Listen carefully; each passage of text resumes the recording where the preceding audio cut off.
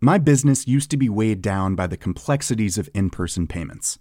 Then, Tap to Pay on iPhone and Stripe came along and changed everything. With Tap to Pay on iPhone and Stripe, I streamlined my payment process effortlessly. Now I can accept in-person, contactless payments right from my iPhone. No extra hardware required. What's truly remarkable is how I can cater to all of my customers' payment preferences. Whether they're using cards, Apple Pay, or other digital wallets, Tap to Pay on iPhone and Stripe ensure a smooth checkout experience every time.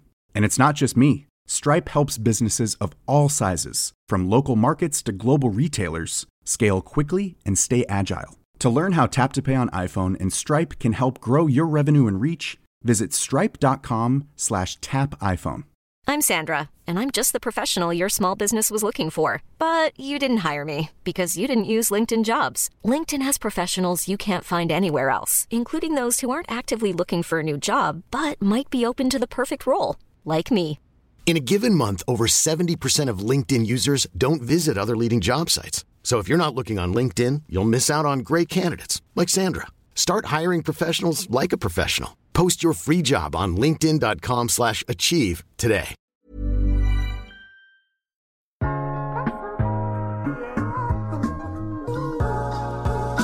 Hej, mit navn er Mark Anthony, og du lytter til iværksætterhistorier produceret af Podtrap Media. I denne episode skal du høre historien om Nord Collection, fortalt af Peter Foskjær og Sune Liengaard. Nord Collection driver 5 lejlighedshoteller i København. De henvender sig til den moderne rejsende, der værdsætter frihed, autonomi og privatliv. Egentlig er virksomheden en fusion mellem de 2 konkurrerende virksomheder, Lejlighedsvis og Key Butler. Begge virksomheder udbyder den præcis samme service, og ambitionerne var egentlig lige store. Og lige omkring 2019 overtog de deres første lejlighedshotel på Amager samt lagde en plan for 2020, som de anså for at være deres år.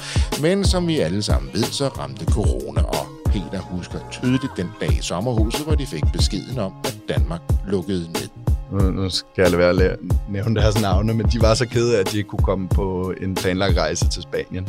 Og mig og min kæreste, vi stod bare der og kunne se, at vores livsværk forsvandt. Altså det var jo snak om, at vi mistede 250.000 eksisterende bookinger om dagen. Altså det var fuldstændig vanvittigt. Ellers er ikke så meget andet at sige end en rigtig god fornøjelse. Peter og Sune, ordet er jeres. Jamen, Nord Collection, det er et hotelkoncept, og i dag der driver vi 5 lejlighedshoteller i København. Det er et receptionsløst koncept, så det kan man kan sige, at vi har ikke nogen fysisk reception på hver enkelt lejlighedshotel.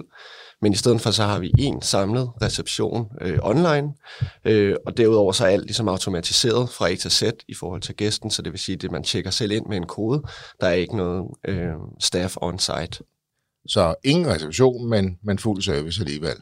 Ja, altså hvis du vil have håndklæder klokken 3 om natten, så kan du også få det. Altså vi har 24/7 personale, der runderer hotellerne, så det tager måske 15 minutter i stedet for 5 minutter, som det vil gøre på et normalt hotel. Men service er den samme, eller måske ligefrem bedre i forhold til nogle af de andre hoteller. Nogle af os engang man bor på, jo.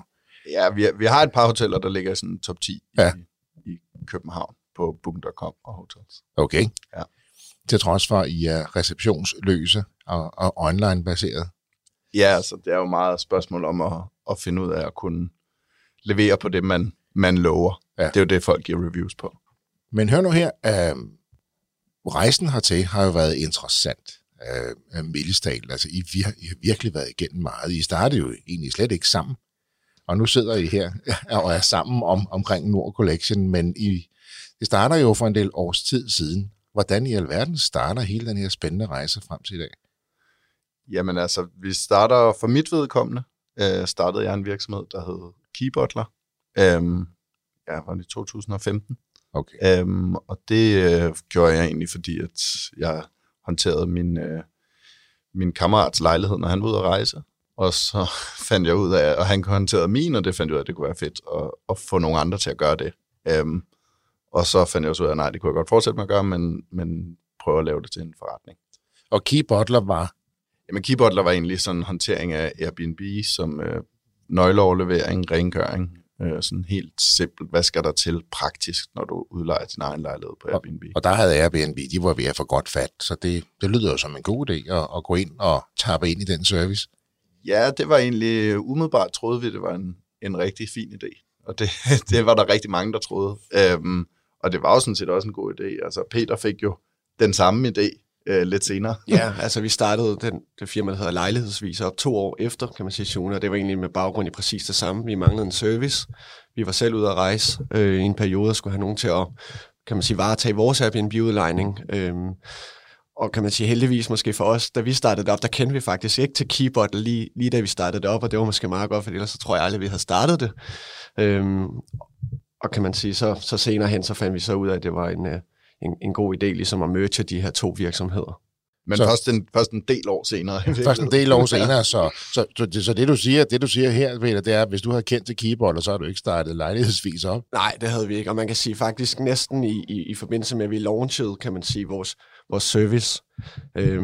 Jeg tror faktisk nærmest, det var dagen før, vi launchede vores hjemmeside for Lejlighedsvis, der fik Keybot en rigtig fin artikel i Børsen om, at nu havde de altså hentet en kæmpe stor investering igen. Og kan man sige, jeg tror ikke, vi havde startet op med hele projektet, hvis vi havde vidst det på daværende tidspunkt. Så han kunne godt have taget pusten lidt ud af det på det tidspunkt. Det kunne han sagtens. Okay. Har du kendt til Keybotler inden, så har du måske ikke startet Lejlighedsvis, fordi Keybotler, I var kommet lidt længere og begyndte også at få nogle investeringer, og det kunne godt have taget pusten ud af det. Det var så egentlig godt, at du kendte til dem først. Det var det, ja. Se, Keybotler, I går på den her Airbnb-bølge, yes. Og så begynder du at vækste den her forretning, for det går jo ret godt på det her tidspunkt. Ja, altså vi starter, og så tilbage i 2015 er med i første Løvens Hule-sæson. Jeg tror, det var måske 3-4 måneder efter vi startede. For ligesom for lykkes lidt at slå igennem med noget viral marketing, og så lige pludselig er der jo bare en del kunder, og vi har noget omsætning. Og så melder du dig til, eller bliver kontaktet af Løvens Hule med første sæson?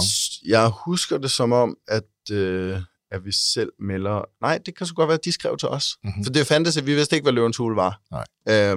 Og de skrev til os, og vi var med, og fik faktisk også den investering, vi selv bad om. Og hvad er det så lige, der sker? For så får investeringen, og så tænker man, så skal man gennem due diligence, og så skal alt køre. Men så træffer I jo en beslutning i Keybotler. Ja, og det var spørgsmålet, hvor meget der var truffet før, hvor meget der blev truffet efter, men vi var lidt sådan... Vi ville egentlig gerne være med. Vi ville gerne være med i tv. Og vi havde en idé om, at hvis vi bare tager den her valuation, så får vi investeringen, og så kommer vi til at være med i tv, og så siger vi nej. Ja. Og det var før, der var regler om det her Løvens Hule, for det var første sæson. Og jeg tror, der var mange, der havde den samme idé. Ja. Så da vi så takket nej, så fik vi ikke lov at være med i tv. Nej. Og så har jeg så hørt fra andre efterfølgende, at der er blevet lavet meget strikse regler om det her. Ja, fordi det gør så, at I ikke går op på skærmen, fordi I tager nej til det, så det klipper de så simpelthen ud. Men I fik oplevelsen, I fik pitchet det, og I fik sat godt gang i butikken. Det lykkedes dig og jer også at tiltrække nogle ret interessante investorer. Ja. Ja, i løbet af sådan det næste år, der får vi først Trond Ripper Knudsen, som er tidligere McKinsey-direktør i Norge, med ombord. Jeg begynder at snakke med en norsk partner, og han har startet på samme måde en virksomhed i Norge, og vi slår os egentlig sammen til en virksomhed. Og så får vi Peter Stordalen, som mange kender. Den her, det er jo ikke at have hvem som helst inden for hotelbranchen. Nej, det må man sige. Men altså, du er ude at lave en Airbnb-service, og nu begynder du at tiltrække en af de største inden for hotelbranchen, altså den deciderede klassiske hotelbranche i Norden, Peter Stordalen. Ja. Men han ser en mulighed. Ja, han ser altså vi prøver at snakke med alle potentielle investorer. Her tænker man jo, her tænker man, at Airbnb, de er ude at konkurrere med de klassiske hoteller, altså en klassisk hotelbranche, og så kommer Stordalen til at sige, det. Præcis. Ja, fuldstændig. Jeg tror, han så, at det kunne være spændende at være med i os i en eller anden grad, for ligesom at have fingeren på pulsen. Han er jo en super skarp mand, så han ved godt, at brancher ikke bliver ved med at se ud, som de ser ud i dag. Og det går stærkt, ikke? Det går super når man har med Peter at gøre. Hvad hedder det? Og så tager det fart, eller hvad? Jo, altså der er vi jo så i Norge og Danmark, og kort tid efter det starter vi også i Stockholm, så vi er egentlig i 5 byer. Og hvilke services er det så, I tilbyder i de her byer nu? Jamen, der i nogle tilbyder vi det, vi kalder fuld service, som er egentlig, vi overtager din lejlighed, og så giver du os nøglen, og så hører du ikke noget, indtil du kommer hjem, og så nogle steder tilbyder vi også enkelte nøgleoverleveringer. Og så her tager vi om klargøring, rengøring, og sørger for alt, der overholder, og den står knivskarp, når de kommer hjem, eller den næste skal overtage lejligheden. Ja. Og det gør jeg så ind til ret mange byer, det vil sige, det kræver jo også nogle medarbejdere jo. Ja, og det er også forskelligt. Altså, når vi havde hovedkontor i København, og prøvede os ligesom frem på forskellige måder i de forskellige byer. Altså, vi var i Trondheim. Jeg har aldrig nogensinde været i Trondheim. Altså, under hele rejsen. Og jeg tror måske også, vi prøvede at strække os lidt for meget. Vi er godt oppe i Norge der med Trondheim. Ja, det er sådan helt langt fra København. Vi starter deroppe. Præcis. Men i starten, der er det sådan noget med, at I står for det hele selv, og vasker selv tøjet, og selv kører ud og arbejder bagdelen ud af bukserne, inden I når det her til jo. Ja, altså her i den helt spæde start, der var vi jo, før vi fik investeringer, der var det jo bare ud og gøre rent selv, vaske tøj ned i min kælder, i fællesvaskeriet, og bare sådan, stå for stort set det meste. Jeg tænker, naboerne, de var sådan rimelig presset, fordi den maskine kørte hele tiden. Den kørte hele tiden, ja, præcis. Og der er ikke betaling per vask, så... Altså, det var en meget god lille detalje her i sin opstart der. Så sådan starter det hele, men så begynder I jo så at få flere byer på, I får partner, I får investorer, I får medarbejdere i forskellige lande, og så begynder det at vokse, og så tænker man, the rest is history, men hvad er det så lige, der sker? Jamen altså, vi får en investor mere, som Gustav Witzøe, som er, jeg tror, han er den rigeste person i verden under 29 nu. Ja. Og han investerer også en stor runde, og er egentlig klar til at komme med i vores næste runde. Og så leverer vi ikke godt nok på de metrics, som vi ligesom havde håbet, vi kunne levere på.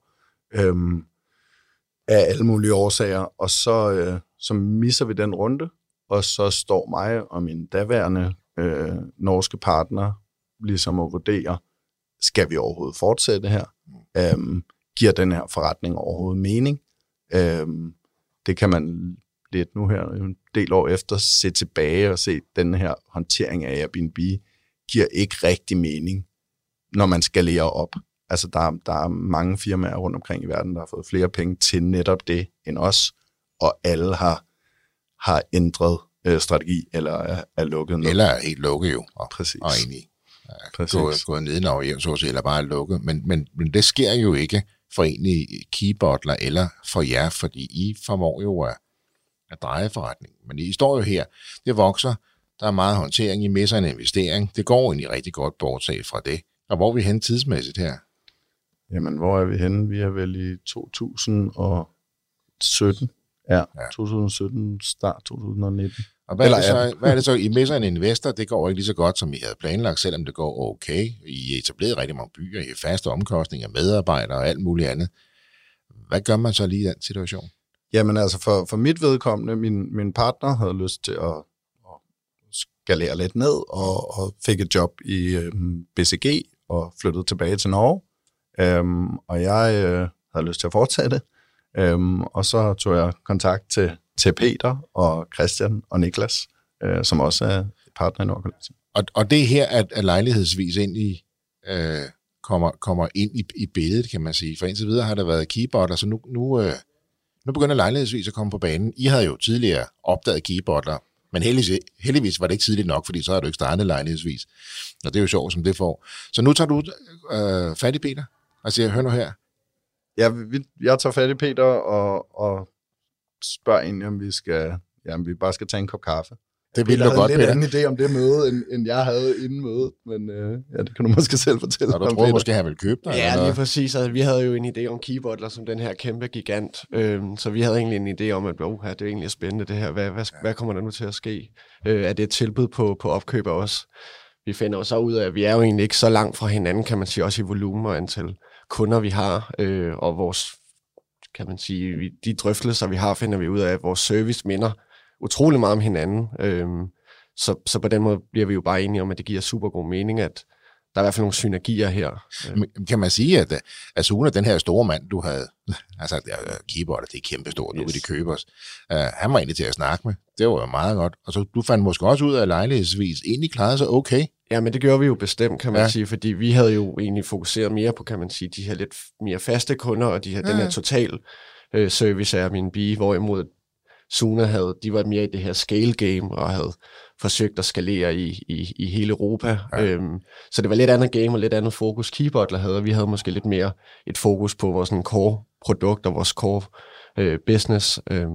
Det lyder også som en meget god kombi, kan man sige et eller andet sted. Det var en super god kombi. Altså vi kunne, når vi skilte os af med de forskellige andre byer i Keybutler, så sad jeg tilbage og havde lyst til at være i København, og I var jo egentlig på mange måder blevet meget, meget bedre på produkt i København, end vi var, fordi vi havde koncentreret os om alle mulige andre ting. Ja, det du gør med i Keybutler, det er, at dine partnere i de respektive lande.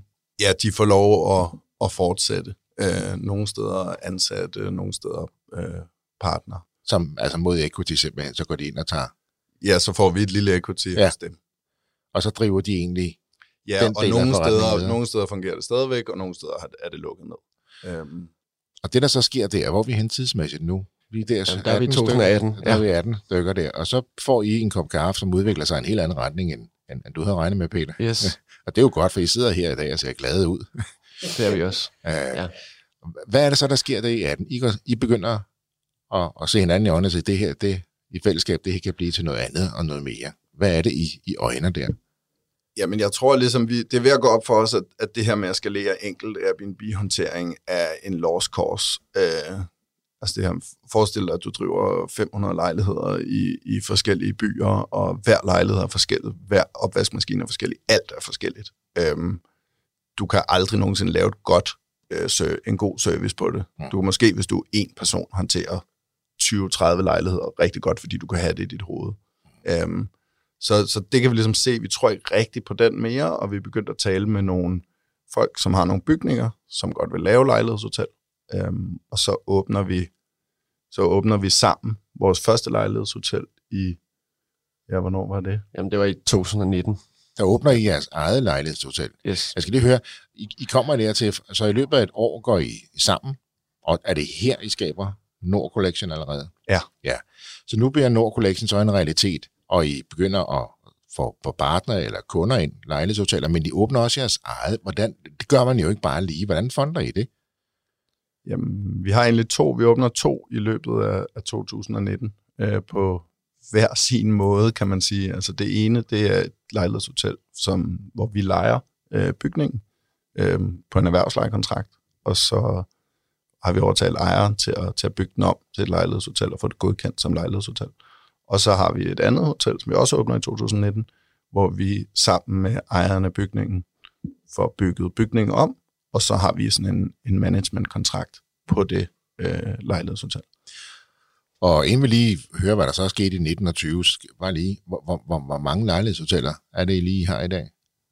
Vi har 5 i dag. I har 5 simpelthen i Danmark? I København, ja. I København, ja, præcis. Og så er det 19, I har 2 lejlighedshoteller, nu har I begyndt, populært sagt, at pivotere jeres forretning for at være egentlig en Airbnb handling service som sådan. Finder I ud af, okay, der er noget praktisk her. Vi skal have rigtig mange folk rundt omkring i alle de her byer, ikke? Jo, altså man kan sige, vi har jo stadig en lille håndfuld af, kan man sige, privatkunder tilbage.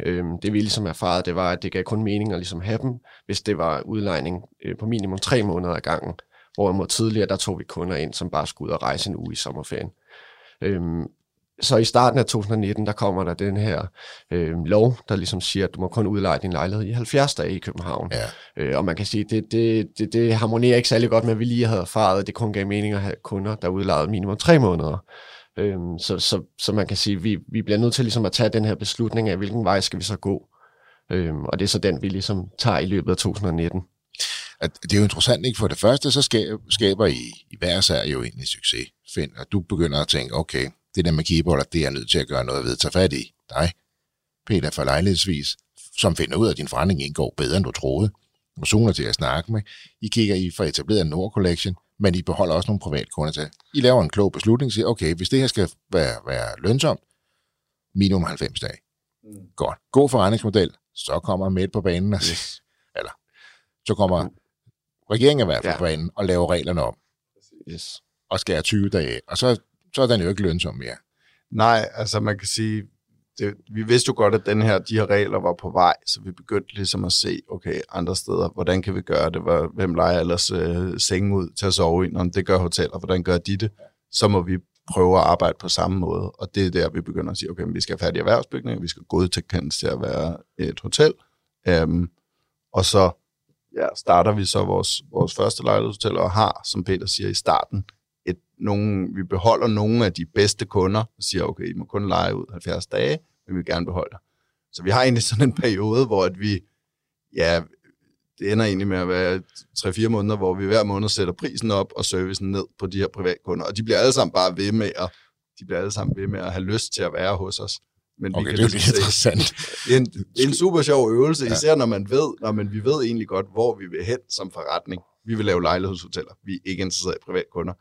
Men jeg tror, mange virksomheder kan få noget ud af at prøve at sige, okay, man er så bange for at sætte prisen op og servicen ned. Men ofte er det der, du begynder at få en rigtig forretning. Hvad er det, I gør? Fordi allerede der har I jo set, hvor I er på vej hen. Det er lejlighedshoteller, men I vil gerne passe på de privatkunder, I har. Det har jeg respekt for. Og så siger jeg, okay, men vi skruer stille og roligt ned på det, I får, men til gengæld, så sætter vi prisen op. Præcis. Og så siger folk, det var nok en god idé, vi vil gerne blive ved. Ja, man kan sige, det er jo måske lidt der, det går for os, hvor stor værdi vi har skabt for vores kunder. Og netop det her, som Sune siger med, at man har været så nervøs for at sætte prisen op. Ja. Og der er det jo egentlig lidt sjovt, at vi finder ud af, at folk bliver bare hængende. Og det ender jo faktisk med til sidst, at vi tager den her beslutning om, at nu skal vi strømline forretningen. Vi skal kun koncentrere os om at drive lejlighedshoteller. Vi skriver ud til alle vores privatkunder. Vi har desværre valgt at gå i en anden retning. I kan ikke være vores kunder mere. Og der oplever vi også, at mange af dem, de svarer tilbage og siger, hey, hvad hvis vi betaler det dobbelte honorar? Kan vi så ikke nok fortsætte med at drive vores lejligheder? Hvad er det, I har tappet ind i her? Altså, I kan simpelthen ikke komme ind med kunderne. Altså. Nej. Så hør nu her, det er en anden forretning. Ja, vi vil gerne alligevel. Hvad er det, I gør? Altså, hvad er det, I tilbyder de her kunder? Til trods for, at I skærer på servicen og hæver prisen og siger, nu holder vi helt op, så siger folk, som om de ikke hører, hvad I siger, så skal vi så ikke bare finde en anden? Hvad er det, I gør? Jamen altså, vi tjener jo en masse penge til dem, kan man sige. Og det er jo også det, vi gør nu i forhold til de her erhvervsbygningsejere. At det er en rigtig god forretning for dem. Så den her service, I har gjort, så kan man sige, kan man ikke bare gøre det selv? Men er det stordriften? Er det ekspertisen? Hvad er det? Er det bare, fordi I gør det enormt nemt for dem, som så har altså det er jo hoteller? Fordi det var en total løsning, kan man sige. Ja. Så det var enormt nemt for privatkunder. De hørte egentlig aldrig noget, vi stod fra udlejningen fra A til Z. Ja. Og det var jo bare super convenient. Og så kommer 20 og siger, nu det her, og der står jeg over for et rigtig godt år. Ikke? Jo, lige præcis. Hvis man måske lige må indskyde, så kan man sige, i forhold til det her med at skulle skrive rundt til sine kunder, skulle opsige dem. Man kan sige, i hvert fald for mig personligt, var det måske første gang, hvor jeg egentlig forstod det her med kill your darlings, fordi man kan sige, jeg har læst økonomi tidligere, og synes egentlig, jeg er sådan relativt rationelt, hvad det angår. Men når man så stod over for situationen og skulle skrive ud til de kunder, som man har brugt enormt lang tid på, man har brugt ressourcer på at oprette dem i vores systemer, man har snakket med dem, jeg har selv været til kundemøder og været ude at tage billeder af deres lejlighed. Når man står over for den situation, så finder man ligesom ud af, okay, hvad er det egentlig, det her kill your darlings betyder, og hvorfor er det så svært? Man kan sige, inden for økonomi har man det her begreb, der hedder sunk cost, som måske bedst kan forklares med, man bruger tit et eksempel med, at hvis man er nede på McDonald's og har købt den store menu, så har man ligesom en tendens til at sige, så skal man i hvert fald også spise den op. Man kan sige, det betyder jo ikke rigtig noget, for man har brugt pengene på den store menu. Man kan sige, den eneste forskel, det måske gør, det er, at du får lidt ondt i maven, hvis du spiser op. Altså egentlig, det er en meget god analogi, fordi man kan sige, det var egentlig måske, det hvor vi stod, det var også, hvis vi fortsat med de her privatkunder, så kunne det også være, at vi havde fået lidt ondt i maven. Så jeg synes egentlig, det er en meget god analogi, og det var egentlig først der, hvor jeg sådan rigtig, der gik det op for mig, det her kill your darlings. Det er ikke så nemt, som man måske går og tror. Der kunne du godt, der begyndte du at føle nogle ting, som måske var lidt nye. Ja, lige præcis, og man havde jo også en eller anden form for relation til de her kunder, som man havde oparbejdet, så vi dræbte dem ikke bogstaveligt forstand, men flyttede nogle af dem med over, og det her nu har ændret, I pivoterer forretningen, I begynder at fokusere på lejlighedshoteller, det tror jeg på, I har fået lidt fat, men samtidig så ser I nej til en forretning, som giver en indtægt, ikke? Altså hvor I tjener penge til dem. Men jeg har jo ikke løbet det andet helt op ad banen endnu. Man tager altså en modig beslutning der. Og så står jeg over for et 20 nu, hvor jeg siger, det tegner rigtig godt. Ja, det gør det absolut. Vi er i gang med, da vi går ind i 20, der er vi har 2 aktive lejlighedshoteller, er i gang med at bygge et 3. hotel, sammen med en 3. partner. Og det ser rigtig fint ud. Og så kan vi jo sådan, der, julen 2019, der begynder man, vi var lidt hurtigt opmærksom på det, der skete over i Kina, end de fleste, tror jeg, fordi vi har jo også en del kinesiske gæster, og det begynder sådan, man begynder at blive en lille smule nervøs for. Allerede det kan I godt mærke en lille trend ned for Kina i der. Jamen, vi kan jo godt se, hvis der er nogle landegrænser, der er blevet lukket, det er jo ikke sket i ekstremt lang tid. Jeg kan ikke huske, hvornår det var, men de allerførste ting, man hørte fra Kina, der begyndte vi da at snakke på kontoret om sådan, okay, hvad kan det her egentlig blive til? Ja, og så kan man sige, at januar og februar begyndte det at udvikle sig det her i Italien, i Syditalien, og så kunne vi jo godt se, ligesom, hvor bar det hen. Så det var en spændende periode. Ja, for I står over for et år siden, nu har vi egentlig fået drejet forretning, pivoteret den, ændret vores fokus, fundet en ny forretningsmodel, begynder at sige farvel til de kunder, vi har levet af, og har tjent gode penge til, så siger nu går vi all in på det her. 20 tegner rigtig godt, og så kommer marts 20. I lever af folk, der rejser hertil og bor her i længere tid. Hvad gør man lige der? Nu sagde man, nu skal den have fuld pedal, og så lukker alt. Ja, men det var den mest sindssyge oplevelse, jeg nogensinde har haft. Altså for mit private vedkommende, så jeg kunne huske, jeg var i sommerhus med et vennepar, og de har begge to rigtig gode, almindelige jobs, og mig og faktisk min kæreste også har også en virksomhed, og det er en helt anden branche, men hun har også mange turister som kunder. Og de var, nu skal jeg lade være at nævne deres navne, men de var så kede af, at de ikke kunne komme på en planlagt rejse til Spanien. Og mig og min kæreste, vi stod bare der og kunne se, at vores livsværk forsvandt. Altså det var jo snak om, at vi mistede 250.000 eksisterende bookinger om dagen. Altså det var fuldstændig vanvittigt. Altså hvis der er 250.000 i omsætning om dagen? Ja, der er præcis ud af vores kalender. Ja. Altså normalt har vi har også nogle dashboards på kontoret, hvor man kan se, hvor meget bliver booket i dag. Ja, vi har aldrig prøvet, at de gik i minus. Nej. Så det var tilgang simpelthen. Altså det var ikke bare tilgang, det var de eksisterende bookinger, der forsvandt simpelthen. Fra den ene dag til den anden, kan man sige. Vi havde stået foran en kalender, der var fuldstændig booket i 2020 frem i hele sommeren. Og fra den ene dag til den anden, der var den bare tom. Og der mærker man ligesom perspektivet også, som du er inde på, man sidder der og så siger, okay, ja, I her ikke kommet til Spanien, men vi mister 250.000 om dagen. Altså det er hele livsværket, der bare ryger ud i toilettet lige nu. Og det var også det, man så i Danmark, hvor Danmark sådan lidt blev delt, kan man sige. Hvad var folks prioriteter? Altså hvordan ramte det folk forskelligt, ikke? For vores vedkommende, altså det er jo sådan meget brancheteknisk, men man har ligesom bookinger, som gæster kan få refunds for, og bookinger, de ikke kan få refunds for. Og så lige den første dag, så tænkte vi jo, det er fint, vi har jo trods alt en del bookinger, som er non-refundable. Ja. Og der vælger de her OTAs, altså det vil sige Booking.com, Airbnb, Hotels, de vælger at lave deres politik op omkring det her, så alle non-refundable pludselig var refundable.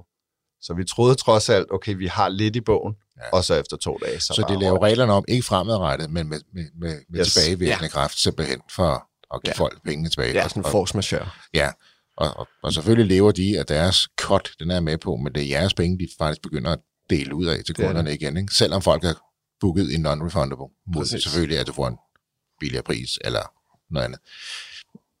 Så det 20 der, det bliver ikke lige det år, I regner med. Nej, det gør det godt nok. Nej, det er krisehåndtering. Ja, det er krisehåndtering. Men I lærer jo rigtig meget det år, Peter, fordi I har lige lavet hele forretningsmodellen om, sagt farvel til jeres kunder, skabt det her koncept, det er Nord Collection, I har godt fat, så kommer det her.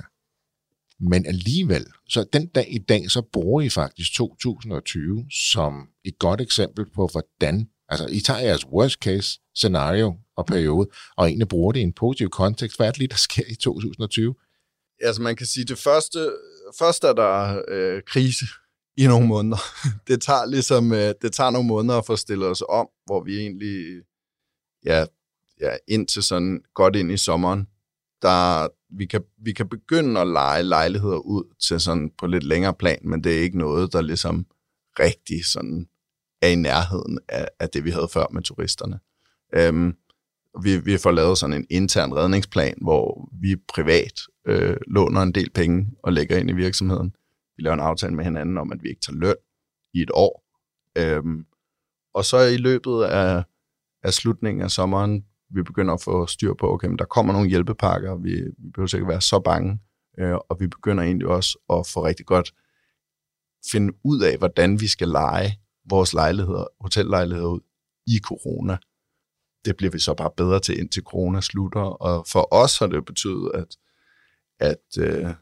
at vi til sidst har en fornuftig forretning. Vi har fået skrællet alt det dumme væk, og beholdt alt det gode.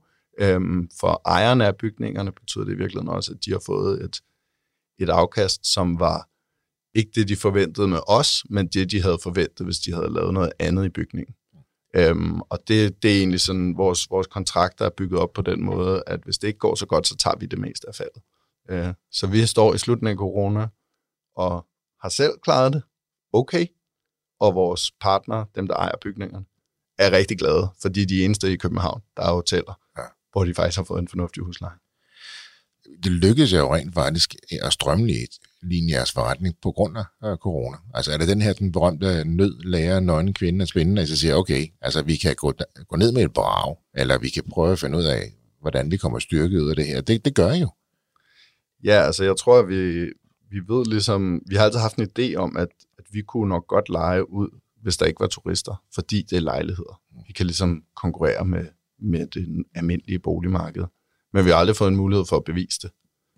Og så det betyder, at når vi er ude og sælge nye projekter nu, så kan vi tage de her tal med, og så kan vi jo sige, så spørger dem, vi snakker med, hvad nu, hvis der kommer en corona nu, og så kan vi sige, vi præsterede faktisk fornuftigt, selv i den værste hotelkrise siden 2. verdenskrig.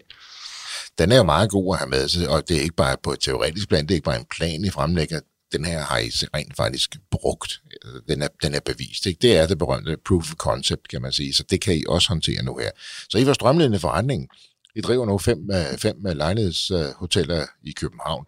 Der er sket meget siden Key Butler og lejlighedsvis, var. Der er sket meget siden du, Sune, var i dialog og fik investeringer fra Peter Stordalen, og I gik ind og røg med på den her Airbnb-bølge. Der er der sket rigtig meget. Ja, det må man virkelig sige, men man kan sige, der er stadig nogle få ting fra dengang, vi stadig bruger i dag, kan man sige. Det her med, at vi havde 200 forskellige lejligheder i København, man kan sige, det gjorde ligesom, vi må tænke ud af boksen i forhold til, at der er en masse logistik i det her. Vi havde medarbejdere, der skulle rundt og rengøre 4 lejligheder rundt omkring i byen hver, så det vil sige, at vi havde 10 medarbejdere på 40 lejligheder, der skulle rengøres på en dag. Hvordan laver man ligesom en god plan for det? Og mange af de værktøjer, vi byggede dengang, bruger vi egentlig stadig i dag. Så den her omstillingsparathed er jo næsten en underdrivelse, når man taler om jer to og det, der nu er Nord Collection. Men den her omstillingsparathed, det her mod til, som du selv var inde på før, Peter, det er kill your darling, så siger okay, vi kan holde panisk fast i det her, eller vi kan give slip på det her. Vi kan agere i det. Vi går ud og låner penge privat, fordi vi stadig tror på det. Vi laver om på konceptet. Altså, hvordan i alverden hiver man sig selv op igen og igen, kaster mere energi, flere penge ind, og sidder her og har det godt. Altså, jeg tror, en stor del af det i hvert fald er, at vi er et team, og vi er 4 om det. Altså, det her med at spare med hinanden, stole på hinanden, have forskellige styrker, det tror jeg er enormt vigtigt i det her. Jeg kunne ikke forestille mig, hvis man sad alene over for sådan en coronakrise. Men det her med, at vi har hinanden og stoler på hinanden, det tror jeg i hvert fald er en vanvittig vigtig ting. Det tror jeg, du har ret i. Så hvis jeg havde spurgt jer to, eller hver for sig er sammen i 2015, og sagt, at om cirka 8 år, så har I 5 lejlighedshoteller i København. Altså, I har 2 selv, I driver 5 lejlighedshoteller. Hvad ville du så have sagt til mig? Det havde vi nok ikke helt troet på. Nej, altså det var også lidt, det var en idé, der først kom halfway through, ligesom, og det her med de her pivots, man ved jo ligesom ikke, hvornår de kommer, og så lige pludselig så forstår man, okay, men det er sådan, økonomien bør hænge sammen, og det er den her type produkt, man skal sælge, hvis det her skal blive en rigtig god forretning. Men det her var helt nøgtern omkring det her, og I også, I jo mere, det er jo ikke bare 1, I jo 2, I jo sammen, det her, I er 4, men altså I 2, i forhold til det oprindelige Key Butler og lejlighedsvis, I skal jo også være enige I skal også være fuldstændig aligned omkring det her økonomisk. Altså, nu skifter vi fuldstændig retning. Altså, vi investerer på en helt anden måde. Der er nogle helt andre kunder i langt stykke hen ad vejen, vi skal ud og tiltrække. Og det skal man jo også være ret enige om. Hvordan opnår I den her enighed? Ja, godt spørgsmål. Diskussioner. Altså, vi er på ingen måde altid enige, men det tror jeg så godt.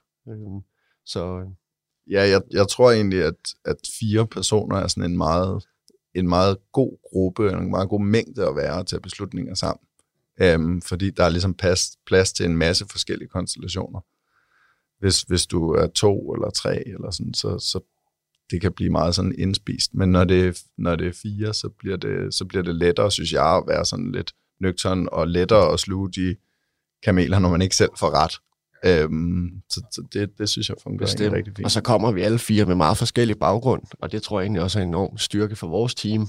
Man kan sige lidt sjovt, så er der ingen af os, der har en baggrund inden for hospitality eller hotelverdenen, men det tror jeg egentlig også er en kæmpe styrke for os, det her med netop at forsøge at tænke ud af boksen, fordi vi ikke ligesom er prædefineret.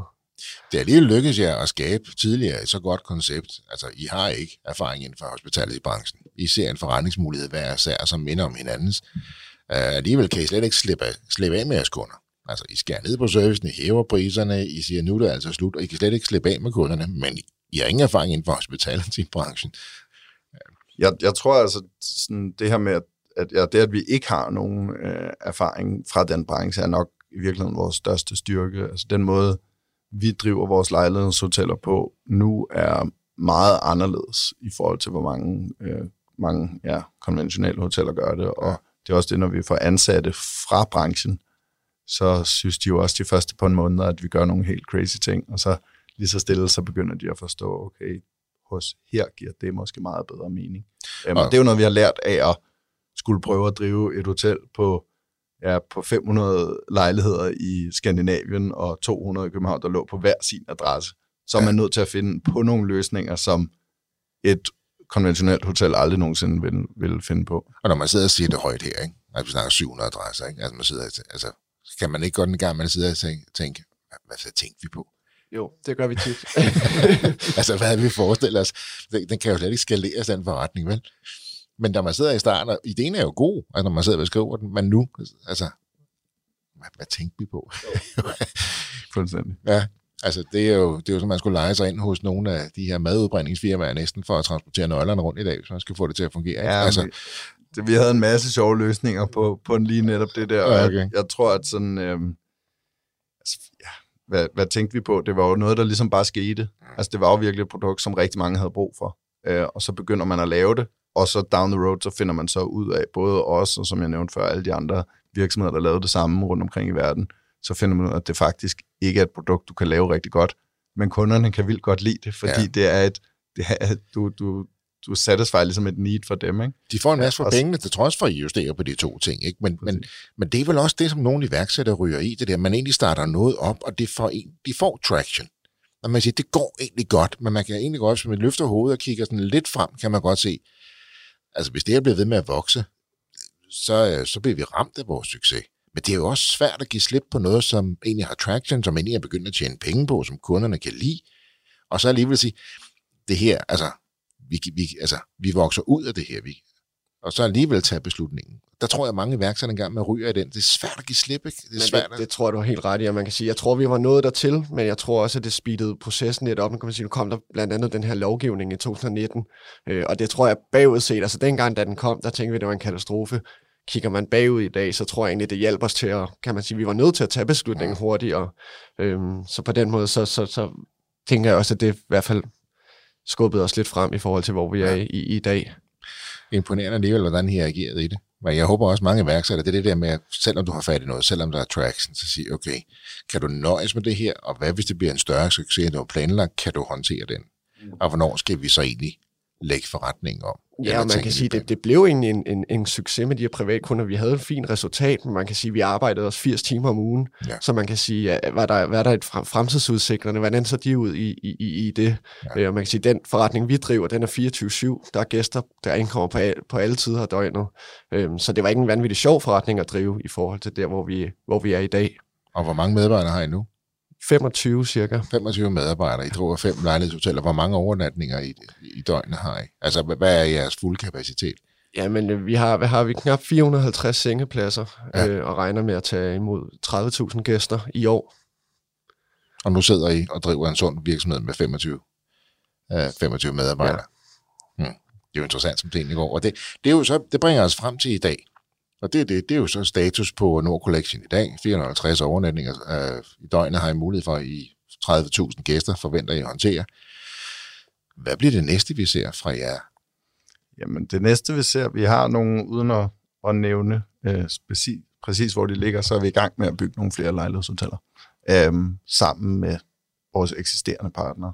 Du siger, du behøver, at du må gerne nævne det, hvis det er. Ja, men der er forskellige grunde til, vi lige vil vente lidt med det. Men i forskellige stadier, og de her salgsprocesser, de tager jo over 2 år, fra ligesom ideen bliver undfanget enten af os eller en bygningsejer, til at vi finder ud af, hvordan det skal bygges, indsending af byggetilladelse, bygge hotellet, og så ligesom starte. Ikke? Ja. Så det er jo nogle lange processer, og vi har også haft processer, som vi så ikke har vundet, eller de har vel bygget noget andet, eller så kom corona, så kunne du lige pludselig ikke finansiere at få lov til at bygge hotel. Men der er et par andre hoteller på vej, som kommer i løbet af det næste par år. Ja, og som Sune siger, så flere af projekterne, eller flere af de potentielle projekter med eksisterende samarbejdspartnere, det er jo også et enormt stort skulderklap for os især, kan man sige, at de vælger at gå videre med det, især lige efter sådan en coronakrise. Ja. Så det er vi glade for, stolte over. I har været noget igennem. Ja. Hver for sig og sammen. Yes. Give Butler, lejlighedsvis. De 2 eksisterer ikke længere. Nu hedder det Nord Collection. Yes. I har taget det bedste fra de 2. I har omstillet forretningen. Jeg ved snart ikke, hvor mange gange. Været igennem kriser. Tabt investorer. Kastet private penge ind i. Arbejdet 80 timer om ugen. Og nu sidder I her og smiler. Det er jo rigtig rart at se, at man kan lande der. Så tak, fordi I er med i iværksætterhistorie og fortæller om hver jeres, men også jeres fælles rejse, hele baggrunden. Det har været a bumpy road, men på den gode måde, og landet et helt andet sted, end nogen af jer måske regne med, I vil lande, hvis man har spurgt det for 10 år siden. Ja. Tak, fordi I er med i iværksætterhistorie. Tak, fordi I har delt jeres historie. Rigtig god vind. Jeg glæder mig til at følge jeres fortsatte udvikling og jeres tredobling. Yes. Af de 130. Vi kommer igen om 3 år. Det lyder, I skal være så velkomne. Peter og Sune, tak fordi I var med. Tak fordi I måtte komme. Tak. Det var historien om Nord Collection, fortalt af Peter Foskjær og Sune Lingård. Og kære lytter, vi har en lille gave til dig nede i beskrivelsen til denne episode. Forstår du over for at skulle pitche til løverne i den kommende sæson af Løvens Hule, eller bare til andre investorer, så kan du helt gratis hente Nikolaj Høgkilde fra Skatteguidens bedste råd og do's and don'ts til kommende deltagere sammen. Hvilke spørgsmål du bør have et virkelig godt svar på. Der er mange guldkorn at hente, og Nikolaj gik jo fra programmet med en investering fra Jesper Buch på 1,5 million kroner. Hvis du også har en iværksætterhistorie, som du brænder for at fortælle, så hop ind på vores hjemmeside og udfyld vores formular, og så er det måske dig, vi tager fat i. Ellers er ikke så meget at sige end tusind tak, fordi du lyttede med. Kan du nu have en rigtig god og entreprenant dag, til vi lyttes ved igen. Hej.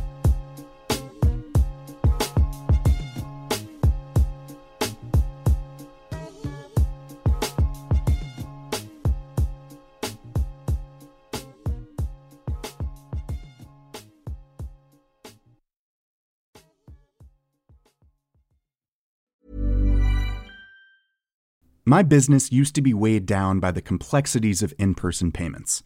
Then, Tap to Pay on iPhone and Stripe came along and changed everything.